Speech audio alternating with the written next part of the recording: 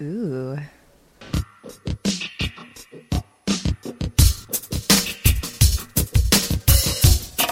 Off the shelf. Okay, 5 Rabbit. Except this is their 5 Vulture. Gotta love vultures. Especially this one. This is a Oaxacan-style dark ale, brewed with ancho and mulatto chilies. So good, I can't even believe it. Is it hot? Is it a hot beer? No. There's no spice? I mean, it's spiced, but I don't feel like it's hot. You don't feel like any heat from the chilies? I don't. So maybe they're not real spicy chilies? Maybe after you have more, then it creeps up on you. Maybe. I don't have the lingering spiciness I've had with some of the hot beers that we've tasted. It's like delicious flavored. Yeah, it is. So maybe the there's less of the chilies, or they're not hot chilies.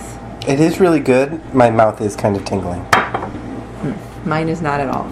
You have a numb mouth. You just have a weenie mouth.